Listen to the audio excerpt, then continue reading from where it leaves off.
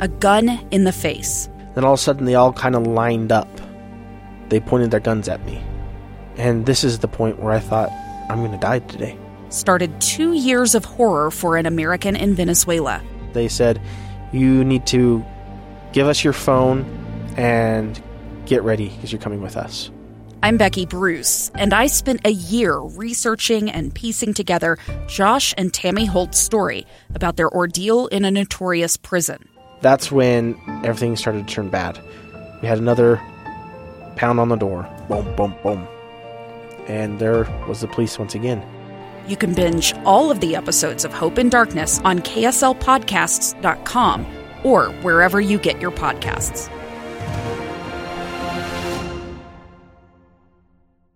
The governor answers your questions. Utah's most important issues on Let Me Speak to the Governor. And Cindy has been very patient with us, Governor, calling from Utah County. Cindy, what's your question for Governor Herbert? And I think we have Cindy who is on the line. Cindy, do we have you there? Yes. Hi. There we go. Hi, Governor Herbert. Hi, Cindy. Thanks for your service to our state. My question is that there are some school districts in our state that have maybe lower assessed values and don't have as much money to pay per student as others. There are two proposals in the legislature this year that would help to do some equalization there.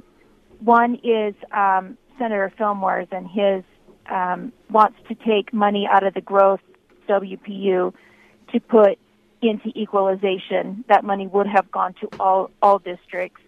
And then the second proposal is Representative Last has a proposal where that money would come from a cap that would freeze as property values increase, and that would have a revenue stream that would actually pay for the equalization without taking it out of the WPU, which I personally support as a parent, but I'm curious as to what your opinion is on those proposals and which of those you would support ultimately.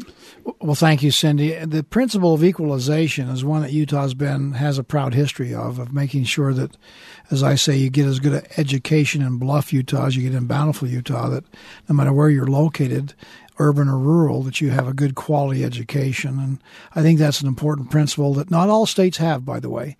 So we've tried to do that, and we recognize, too, with a fast-growing state and particularly a fast-growing student population, that more resources need to be put into the education fund and to help defray the costs of expansion and new schools and new teachers, etc. So I like the fact that we have a couple of legislators who really have taken that on, Senator Fillmore and Representative Last. I'm partial probably more to Representative Last's approach. I like the fact that it's not earmarking money, which I think is not a good policy for the legislature to tie their own hands. I think monies need to be debated and competed over with the different options that are available in the marketplace each and every legislative session. So the fact this is not an earmark, it uses new money, not existing money. It's, again, as we freeze the baseline for property tax, new monies will come into play over the next 5 years, and I think that's probably a good way to, in fact, increase revenue streams and new money that's not earmarked.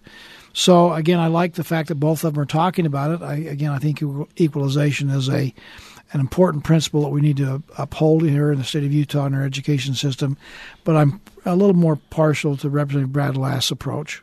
Annetta is waiting on the line in Salt Lake City. Annetta, you're on Let Me Speak to the Governor.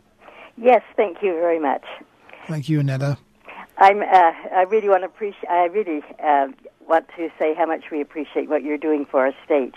And lately we've been hearing quite a bit about this Northwest Quadrant up in Salt Lake City and what they were planning on developing there. I just wondered if you could describe this for us and what they're trying to accomplish. Sure, I'll do the best I can. The Northwest Quadrant, again, is that area out there by the airport, kind of north and west.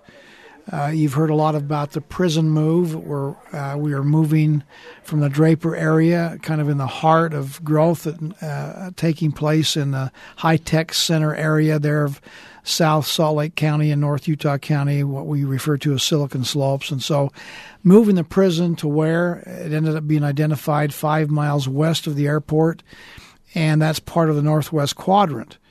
The good news for that is on multiple levels. One, we're going to have a more state-of-the-art prison, and prison ought to be more than just warehousing people. It ought to be about rehabilitation. You cannot do that with the old-style prison that we had, so a new-style prison is going to be built, which will allow us to treat prisoners better, more humanely, and help rehabilitate them to go back and be productive members of society. Secondly, it opens up an area that probably would not have been opened up at all, certainly not in the next maybe 40 or 50 years. It's going to bring utilities out to that area because we need to bring them out for the prison. We already have Amazon that's going to be putting one of their fulfillment centers out there, which is a major addition to that Northwest Quadrant.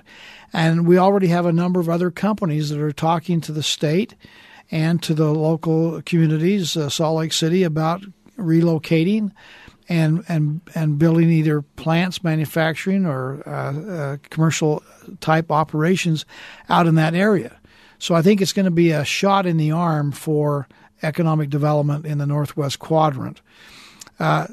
Lastly, the Northwest Quadrant, the concern people have is that something that's so big, we're trying to bring in maybe an inland port, which means that we'll have all the advantages of distribution of goods and services in an inland place as opposed to on the coast. And so rather than things being dropped off in San Francisco, L.A., or Oakland, they would be brought into Utah in this area, Salt Lake City area, by air or by rail, and again distribute from this point in time where there's less congestion, more opportunities probably to get to other parts of the country. We are known as the crossroads of the West, so this inland port idea, which we started talking about here a few years ago, is actually now on the verge of reality. And again, the question is, can Salt Lake City handle that alone? I understand the importance of local control. Do we need to put together an entity that is comprised of Salt Lake County, Salt Lake City, the state of Utah, other surrounding communities, and put together an entity that works together in a combined effort to, in fact, make sure the zoning is appropriate and that master plan the area?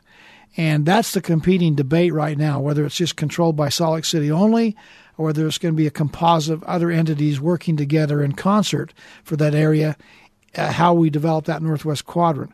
A great opportunity for us economically, and we want to make sure we do it right. We'll have one shot at this, and we want to make sure that we do it correctly the first time. Let's take a phone call from Bountiful, Utah. Dave is on the line. Dave, go ahead. Hey, thanks, Governor, for this forum. You bet. The question I have is, in the last year or so, we've seen three pieces of legislation that seem to contradict maybe what you said. We're a common sense state. One being the fireworks deal. Seems like it's being repealed now that it's been on the books for 2-3 years. The other, and the one I'm really calling about, is the vehicle inspection. We were told that there was just 1% of the vehicles involved in crashes that had something to do with vehicle equipment failure. And my question to you, on a common sense term, is: if these people are no longer required to go in and get the bald tires, inspected or whatever, or their, whatnot doesn't work, headlights, isn't that 1% common sense going to tell you that that's going to go up and it's going to cause issues? It sounds like what was in place was working so well was only 1%.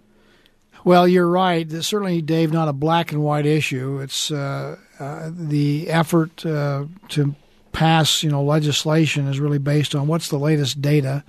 That data can change, and certainly there are factors that could cause it to change.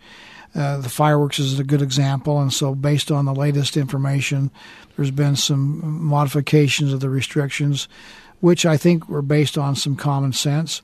Time will tell, I guess, whether that's good data or bad data and whether the legislation we put in place works or doesn't work.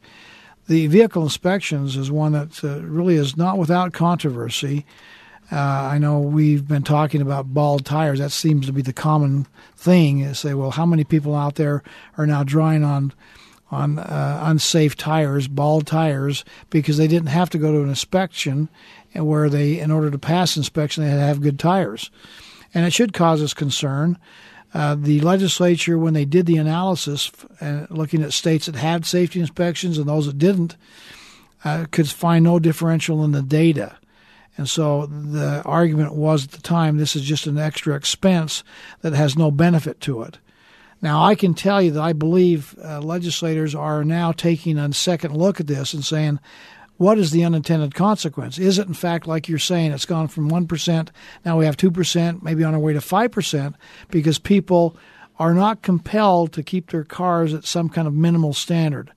If that's the case, I'm confident we'll bring back safety inspections. And so it should be data-driven, and that coupled with a little common sense as you apply the data, and we'll see what happens. But I think that's being reviewed, and who knows, next session we may bring back safety inspections. We are going to take a brief break at this point. We'll be right back with more of Let Me Speak to the Governor. And Leslie, I know you're on the line. We'll take your phone call next. We do have a few lines available at 575-8255, and we'll have time to take a few more calls when we come back from this brief break.